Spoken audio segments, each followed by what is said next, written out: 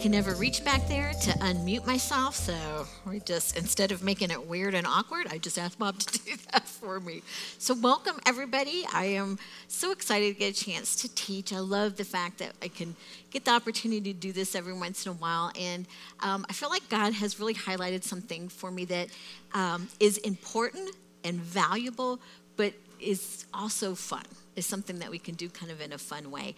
So I'm just going to let you know what the purpose, where we're going with this message is that I think studying the Bible is so awesome. I just cannot even tell you. And I'm sure some of you are like, yeah, big surprise, you're a pastor, isn't that your job? But there's a difference sometimes between when you study the Bible and getting real life from it to where you're excited about it. So I wanted to start with just taking a moment to give you just a little bit of a setup from my story as far as Bible study goes. Being in ministry for a while now, obviously you have to start somewhere, right, when you're starting to study the Bible. And I remember the very first time they put me in charge of a Bible study, I'm going to be honest with you, I really did not know what I was doing. And I was so thankful that so many studies out there are video studies, right? That's your video component. And you don't necessarily have to be somebody who knows how to do much anything, because somebody else is guiding you through that. And I want to make sure that I start by saying right up front, I am not saying whatever you do for your Bible study is wrong or bad. I want you to hear this 100%. I am saying that if you've been doing the same thing for a while, start to consider some ways to kick it up a notch, to keep that excitement for yourself. And the reason that this is so passionate an issue for me is that, fast forward through many, many, many studies, many, many years of studies, many of them leading these studies, and getting to a point a few years ago, actually 2 years ago, where we are wanting to restart women's study with a more consistent schedule. And so I find a study that has no video component, is very heavy in conversation. There's study guides you can get, but you don't have to. But it's really using the Bible, doing some study, and having conversation with other people. Now, I didn't have anybody else that was really interested at that moment in leading a women's study. So out of convenience, all right, this wasn't my choice, it's out of convenience and necessity, I was like, okay, I'll lead both the studies. We have a morning study, we have an evening study. We try to keep one in Old Testament, one in New Testament, just to keep it interesting and be able to accommodate the things that people are interested in looking at. So as we get that, at one point I'm thinking, am I crazy? What am I doing to myself here being in these two studies? And what God did during that moment of necessity, what he put me into, is that he showed me how no matter where I am in the Bible, he has something for me right at that very moment. And something that even though I thought I had read it before, how many of you have done like a year, reading the Bible through in a year? And you read it and then you go back and you are studying something and you're like, well, wait a second, I know I've read the whole Bible and I don't remember this story at all. Well, this is where we come into sometimes when we're looking for quantity, that we feel the pressure of that we have to read so many books for a study that we're in, where we're skimming. And there's dangers in skimming because you might look at something and you're like, well, there's a lot of names in there. I don't know how to pronounce anything. I'm just going to skim over that because, Or you hit a story or a section where you're like, I don't know what any of that means. I'm just going to set that aside because I guess I'm not meant to know that, or it must not be important. And I think that is a danger that we run when we are trying to do something that should be life-giving to us, and then we miss out on something because of that. We let the practicality of the study overtake the depth of where that should be going for us. So what we're going to talk about is we're going to talk about the importance of study, but I'm going to give you some examples using some of those scriptures. These are all ones that we have done in the women's study that made me be like, wait a second, And I have a notebook where I write these things down because I want to know. I want to know, one, is it important? Is there something in there I need to know that's important to the context of what I'm studying? And is there something that I'm supposed to get out of it for right now, this moment, all right? And let's be honest, you're not always going to get a definitive answer. I think we know Bob is so good when we study pulling out things where there are varying scholarly opinions. Sometimes you're not going to get a black and white answer. But you often will see something and you're like, you know what? Yeah, that resonates with me. I'm on board with that. I think that that's correct. But you might read somewhere like, no, I don't think so. But it's still important to know what some of those other points of view are. Why? Because maybe as you continue to study the Bible and God leads you through other passages and concepts and disciplines, you start to notice that perhaps you're having faulty thinking on something and that you need to rethink your position on something, or it will line up with your thinking all along and you're like, yes, I feel solid about that. So it's important. And it helps you know where other people are coming from. All right? You can look in there and it can make you ponder some scenarios that you had not necessarily considered before when you're studying and you're looking through commentaries and parallel scriptures. It's important. And then from there, it usually gets you diving into other scriptures so that you can try to support and learn more about what you're reading. And a lot of times people have a problem with rabbit trails, but I think a rabbit trail in the Bible is a trip well spent. All right? In the women's study, there are times that we are like, okay, everything else is getting put down and the Holy Spirit is taking us here. And I feel like it's important to be okay with that, to really let the Holy Spirit guide you. Studying the Bible makes for great conversation. So let's face it, most people have somebody in their family or a friend that that is always trying to discredit the Bible, and they always pick out some weird random scripture or story so what do you think about that?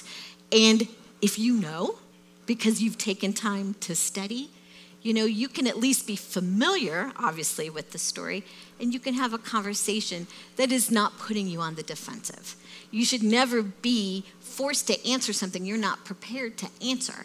So if you don't know, tell them that you're going to study on that, and then let's go back and discuss it. So the studying the Bible is it's so powerful. So I picked out some stories to give you examples of what I'm talking about, give you some ideas on how to do that, and these may be stories that you yourself have questioned. So our first one, we're just going to get going. I just love these, okay? The first story is out of 2 Kings, and to set the stage, Elijah's intern for the last 10 years, and let me just say, I just love thinking about Elijah having an intern. How fun is this? Prophet interns. That's so cool. So practical. So Elijah's been taken up into heaven. Elisha's taken over for him. Everybody knows this, and people are already starting to approach Elisha to ask him for help. So the people in the town of Jericho, they come to him and they say, our town is in the most beautiful place, but our water's the worst. It gets everybody sick. It's terrible. We need help with this water situation. So one of Elisha's first miracles is he goes to the town of Jericho. He purifies the water. And it's right after that miracle that we pick up the story. So we're in 2 Kings 2, verses 23 through 25. So Elisha left Jericho and went up to Bethel. As he was walking along the road, a group of boys from the town began mocking and making fun of him. "Go away, Baldy," they chanted. "Go away, Baldy." Elisha turned around and looked at them, and he cursed them in the name of the Lord. Then 2 bears came out of the woods and mauled 42 of them. From there, Elisha went to Mount Carmel and finally returned to Samaria. Wait, what? What just happened? So I don't know about you, but when I read that, I'm like, I just don't feel like I can move on and just forget that I just read that. And so if I have to, I'll finish with the reading I have, but that absolutely makes it into the notebook. for some further study. And it's important to study it, I think, often when you're in the midst of these things, because if it's in there, again, I think it's in there for a reason. So in the study of this small piece of scripture, this story, I did a few things. This is my default strategy, so I'm going to lay it out for you guys. And you just, if there's something in there that you think is helpful, just make a note of it and pick that out and throw it into your repertoire. So I start with prayer. Always, always, always I start with prayer. Pray to the Holy Spirit that he will reveal to me what I need to know, what's important about this scripture. How does it deal with me today? Does it deal with me today right now? And give me the wisdom to know when I need to move on, if it's something that I'm struggling with. Sometimes those things get set aside for further study later, and that's okay. But I like to at least give it a try. And then I look for other mentions of the story. So this right here, your Bible, is an amazing reference tool because, as Pastor Bob taught last week, there are many books in the Bible that talk about the same events from different perspectives and with different reasons for being told that way. So in the Old Testament, in Kings and Chronicles, it's much like that. But when I looked in there really wasn't another mention of that story. Okay, so no help in that particular search. So then I go to Bible Hub, one of my favorite online tools, BibleHub.com, and I like it because it shows different translations of the Bible. It has commentaries and sermons. It allows you to do word study in the original language, whether it's Hebrew or Greek or Old Testament. So we're looking at the Hebrew on that. So that was my next stop. And then when I'm looking at these parallel translations, so I usually use the NLT because I like how that reads. But sometimes wordings are different and something can be clear by just looking at it in a different translation. So as I'm looking at that, I see some small differences, like some of the translations clarify that these are female bears that came out and mauled the 42 boys. Be honest with you, that's not where my problem lies, whether or not they're female or male bears. So maybe I make a note of that and say later I'll maybe look and see if that's significant. But for where I am right now, that's not where my problem is. And then I look and I see that some of the translations say small boys or little children. All right, I'm a mom. I have an issue thinking of toddlers, having some. So I do some word study in the Hebrew, and I see where the combination of words that make up this young boys is used in several other places in the Bible, variations of it, like Solomon when he takes over as king, because he's a young man when that happens. All right, and I'm reading some commentaries, and I'm thinking to myself, okay, that makes sense to me. It doesn't specifically say the ages of the boys, so I have to remember that. But given the context and where this language has been used before, it is reasonable to believe that these were not little children, that they were teens or men in their 20s. They were young, but that they weren't little children. Okay, so I feel a little bit better. I can at least move on to the next step from there. I did a little searching just to give you a visual, and I've got this painting, and it might be a little bit hard to see. Here's Elisha down here. These kids look kind of young to me, but you all know the truth of the word study, right? And in the background, there are some bears mauling people, okay? Believe it or not, this is one of the less heinous graphics I found for this story. But one of the reasons I pulled this one out was that you can't find this particular image in greeting cards if you really want to make it weird, all right? And I'm not kidding. You guys think I'm kidding? Not kidding. Available in a greeting card. And I'm just saying, if you don't do that. Don't do that. But so the next step I took in my studies, I started checking cross-references. Now, because this story isn't mentioned elsewhere in the Bible, the cross-references aren't taking you to other instances of the story that might give you some more information. They're cross-referencing scriptures that might help you with the biblical basis of what's happening. So the scripture that got brought up, one of the ones listed, is in 2 Chronicles, and it appears to support the severity of Elisha's response. Because in just reading this, you just think to yourself, gosh, it seems like you went a little overboard, like disproportionate to what happened. But this scripture in Chronicles, and we're going to put this up here, 2 Chronicles 36, 15 and 16. The Lord, the God of their ancestors, repeatedly sent his prophets to warn them, for he had compassion on his people and his temple. But the people mocked these messengers of God and despised their words. They scoffed at the prophets until the Lord's anger could no longer be restrained and nothing could be done. So to make sure we understand context, I go back, I read the full chapter of that full chapter of 2 Chronicles 36. I want to make sure I understand the context and whether or not what's being said is relevant to what we just saw happen. And in this case, this is where it's referencing when the Lord gives the Israelites over to Nebuchadnezzar. He destroys Jerusalem and he takes whatever survivors there are with him to Babylon as exiles. So a very, very harsh punishment for them mocking and disregarding the prophets that were sent. And as I'm reading through the commentaries to make sure are there perspectives I haven't considered, there's mention about where the boys came from. They came from Bethel, which was the poster child for idolatry.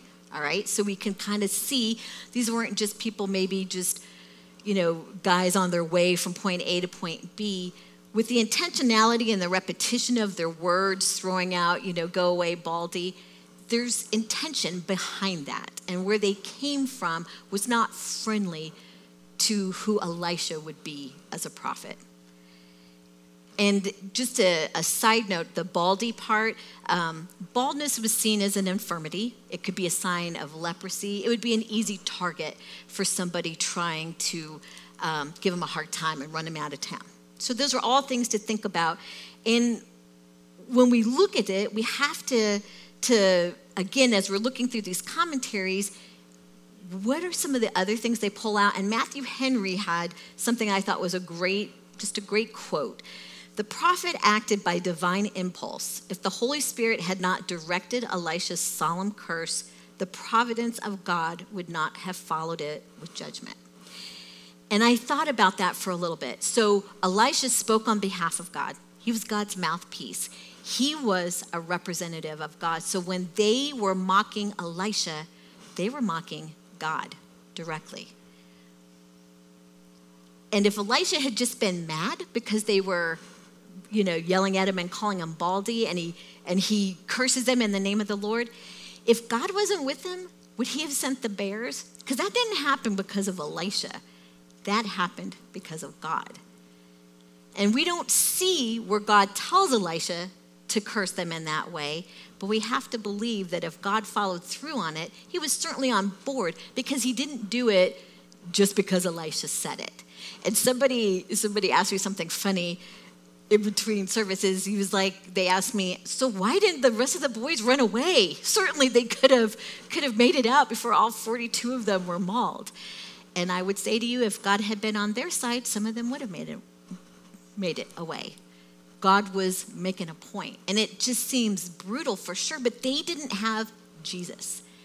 They had prophets that had to be credible and be able to give the word of the Lord to these people. Their job was so important. And if they disregarded the prophets, therefore disregarding the word of the Lord, it would be catastrophic. So it was not lightly done. So I read all of this, and I finally get to a point where I'm remembering a study that we've just finished in the women's, that's New Testament rather, in Galatians, where Paul is teaching, and he speaks clearly about our responsibility for our own conduct, and that there are consequences to our conduct. And this scripture we're going to put up, I think I have Galatians 6:7. I chose the Amplified because I feel like it's very clear. Do not be deceived. God is not mocked. He will not allow himself to be ridiculed, nor treated with contempt, nor allow his precepts to be scornfully set aside. For whatever a man sows, this and this only is what he will reap. So this is an idea all the way through the Old Testament that carries through to the New Testament. So after I did that, I'm like, fair enough. I get it. As harsh as that seems, it's appropriate. It's an appropriate story in here when we're talking about the prophets and moving in to the things that are about to happen with Israel. So our second story, we're going to move into the second story. To set this one up, we've just finished in the book of Joshua. And in that book, Joshua's leading people to the promised land. They're working on getting all of the nations that are occupying that land out of there so that they can take possession of the land that God has promised them. Joshua's died, and they're continuing their fight at this point against the Canaanites. So they asked the Lord which tribe should go in first as we continue this battle. And God tells them Judah.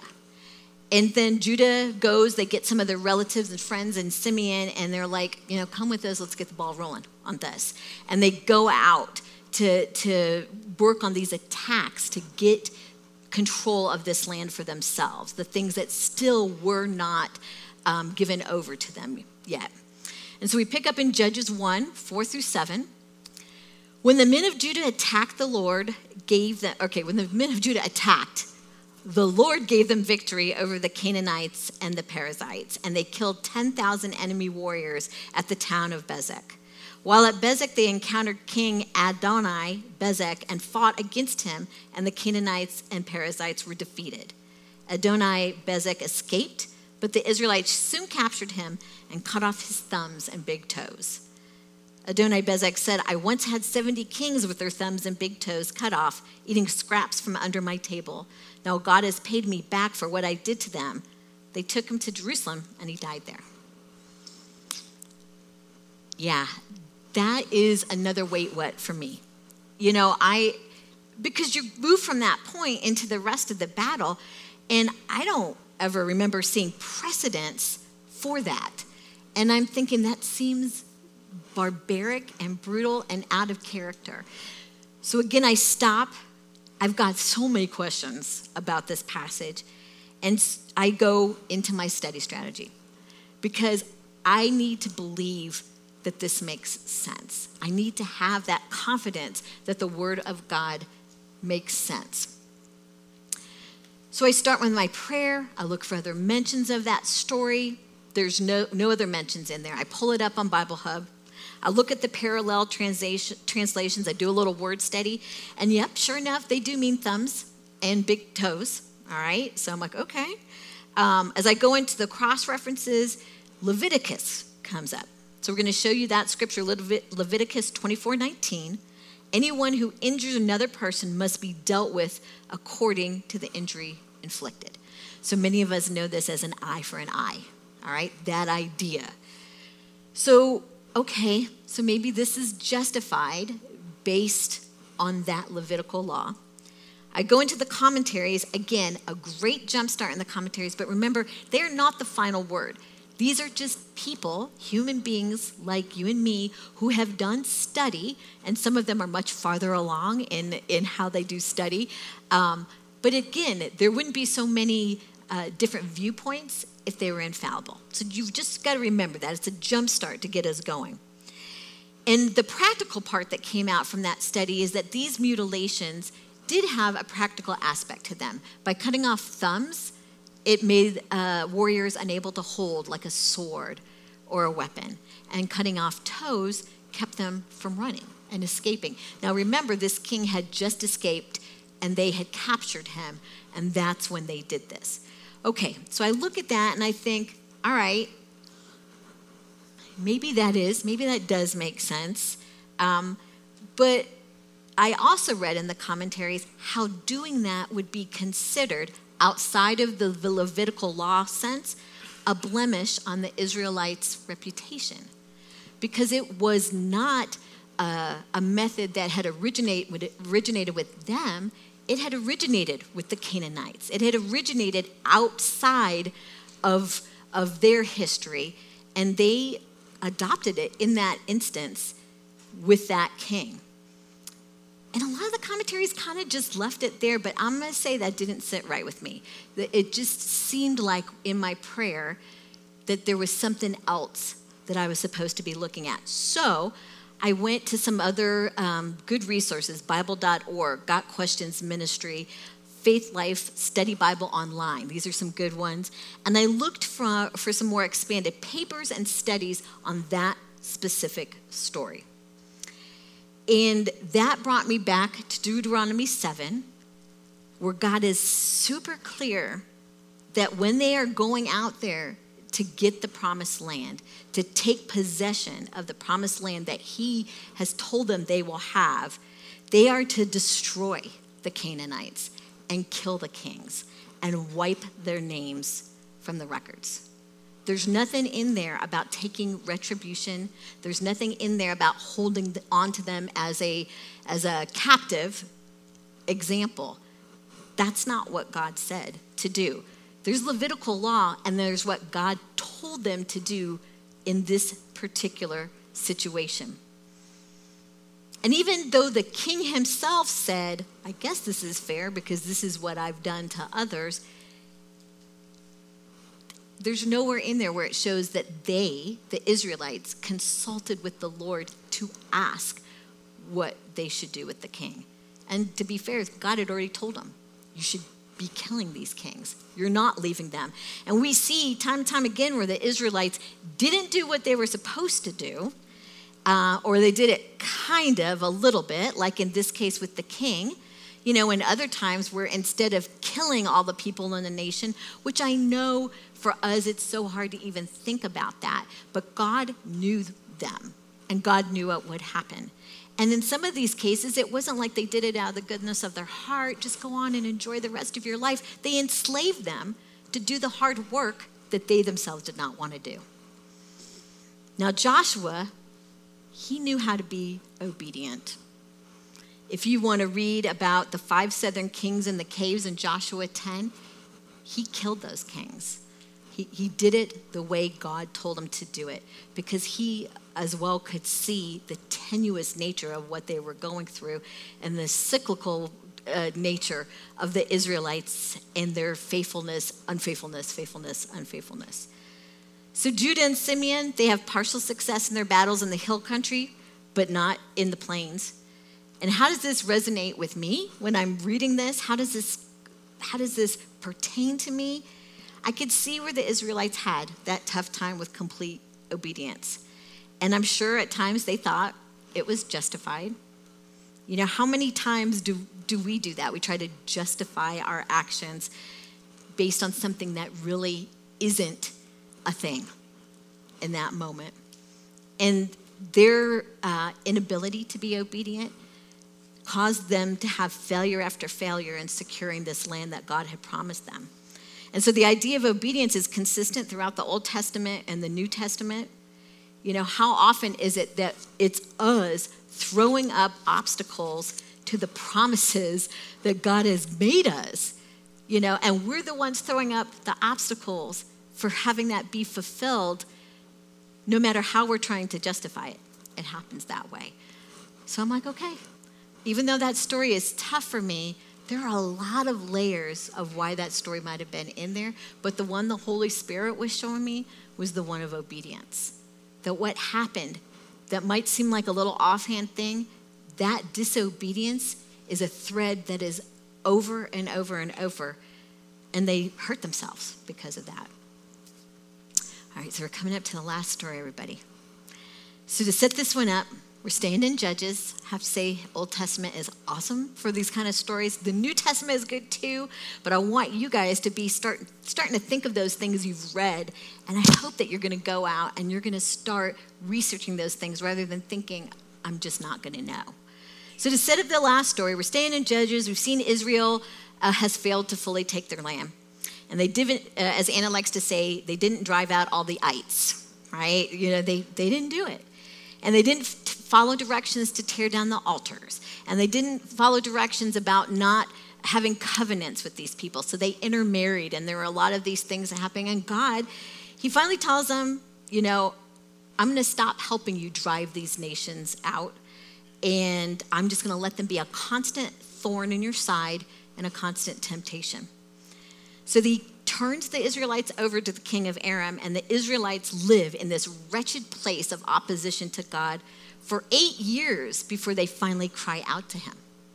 And once they cry out to him, God, because he is merciful, he acknowledges his original covenant with them, And he starts raising up judges to help them and to deliver them from these oppressors. Just like Jesus he's like the one that intercedes for us, the one that saves us all the time. These are foreshadows of these things. So when God starts raising up these judges to rescue them, even though they are not, they'll be faithful and then they're not faithful. But he keeps doing it. And we see Othniel, we see Ehud, and there is truly a heinous story that goes along with Ehud in chapter 3 of Judges. So I'll just let you read that on your own. But it really just seems messed up, okay? And I'm just saying, I've researched that one too, but I couldn't find any way to really talk about that in a way that wasn't disturbing. So I'm just going to leave that one to the side. And we're going to look at Judges 3:31. After Ehud, Shamgar, son of Anath, rescued Israel, he once killed 600 Philistines with an ox goad. And then the Bible goes directly into chapter 4 about Deborah. And I'm like, wait, what? I mean, I really feel like there should be like a good job, way to go, that's amazing. But it's just that one verse. So we go into study mode, and the parallel translations don't show anything really different or surprising in that. I look for cross references, and he is mentioned in one other verse in the Song of Deborah, and it doesn't really give any context to this particular battle, but he's mentioned there. And that mention just leads us to believe that it was dangerous times, and if you're fighting Philistines with ox goads, I think, yeah, I believe that, right? I don't have any problem with that. Looking at the word study doesn't show anything unusual. Strong's Hebrew Concordance notes that an ox goad is a goad for oxen. So that is not really, nothing unusual about that. The commentaries, one thing I thought was kind of interesting with that, the commentaries revealed that neither Shamgar's name or that of his father is Jewish, so he could have been coming from a mixed lineage.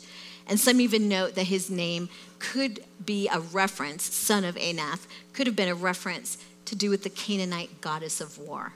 All right, so there's some interesting things to think about, but really nothing that helps clear up why that verse is in there for me. The picture of the ox goad, I'll just bring this up here real quick. I could see where that can be modeled, right, into a weapon. So that's believable to me. So there's elements of this story that you're like, okay, I can see how this is working. Israelites, they were, their oppressors, the people that were in that land with them, they were taking their weapons away. That's not a big surprise. So the Israelites were forced to use whatever was available to them. Think about Samson with the jawbone when he kills 1,000 Philistines, right?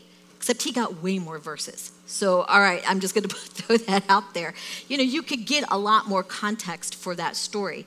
I looked into Ellicott's commentary, and Ellicott's commentary references a writing by Josephus that has just a sentence about Shamgar in there, but what the sentence talks about is that Shamgar dies in the first year of his governorship. So that gives me some context as to why maybe there's only one verse. He died so early after being made a judge, maybe that there wasn't much more to be able to tell about his exploits. Some commentaries noted that it's possible that he just led the fight and didn't necessarily kill all the 600 Philistines single-handedly. Gonna be honest, still impressed. I'm still thinking it's still a good story, but that's okay. I don't have a problem with that. But then I came to Matthew Henry again. He's one of my favorite. And his input in his commentary was this. God raised up Shamgar to deliver them, having neither sword nor spear. He took an ox goad, the instrument next at hand. God can make those serviceable to his glory and to his church's good, whose birth, education, and employment are mean and obscure. It is no matter what the weapon is if God directs and strengthens the arm. Often he works by unlikely means that the excellency of the power may appear to be of God. And I thought that was such a powerful insight. And it immediately brought me to the story about Gideon when he's going into war and he's got 32,000 soldiers getting ready to go into war. That would be a good place to be. And God's like, that's too many. Sorry. and they dwindle it down and dwindle it down, God does, through some interesting means, till there's only 300. But why did God do that? God says it super clear so that none of y'all can take credit for what's about to happen. It had to be a victory that was obviously due to the glory of God, to God's sovereignty, that victory. And so that makes sense to me when you take that one verse and look at all the possibility that simply God put that in there, included that in that story to give us the opportunity to have faith and trust that he is fully capable of accomplishing whatever needs to happen with whatever it is that we have. Worship team, you can start coming up. And God still does this today. He gives us that opportunity. And he gives us that opportunity to use those unusual things or unusual methods. You know, he does it for us and our encouragement, but he also does it for his glory. And this is one thing that Bob taught on last week, that how could it give God glory if we only did those things that we could do on our own? Anybody could do that, right? How does that give God glory? Why would we want to do anything without him?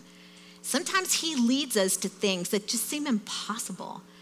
And because they're not, when he's in it, that's where the glory goes to God, for us and for those around us.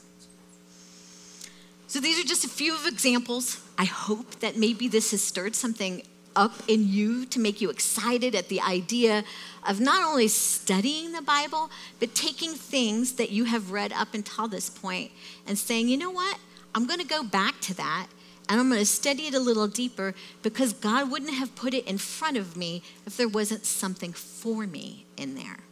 And just do it with patience with yourself, all right, and grace with yourself. We have the gift of God's word right here for us, available to us all the time. God's word, the Holy Spirit inside of us. He doesn't leave us to just sink or swim on our own. He makes sure that he is here so we can know that his word is true, it's accurate, it's sufficient. I can see how he works to teach us these things over and over in the Bible, Old Testament to New Testament, because it's important that we understand his amazing love for us and his desire for us to be all that he wants us to be. And I think it's a gift. It's a gift meant to be shared. We could study the Bible every day for the rest of our lives and not exhaust the amazing things that he has woven through his words. So just if you've started to feel like you're losing that excitement, just try it. Just try it again and just ask him, show it to me. Show it to me. All right, so let's go ahead. We'll take communion. I want to seal this with some communion. If you did not get the opportunity to pick up a communion cup when you walked in, go ahead and grab one of those on the little table back there. And as we take communion, let's just be thankful that, again, that he gives us everything that we need. Every direction that we need. He takes whatever piece of worthless whatever we have to work with, and he makes it into something miraculous. And that is amazing, and that is encouraging. So Jesus' body broken for us. Jesus' body broken for us.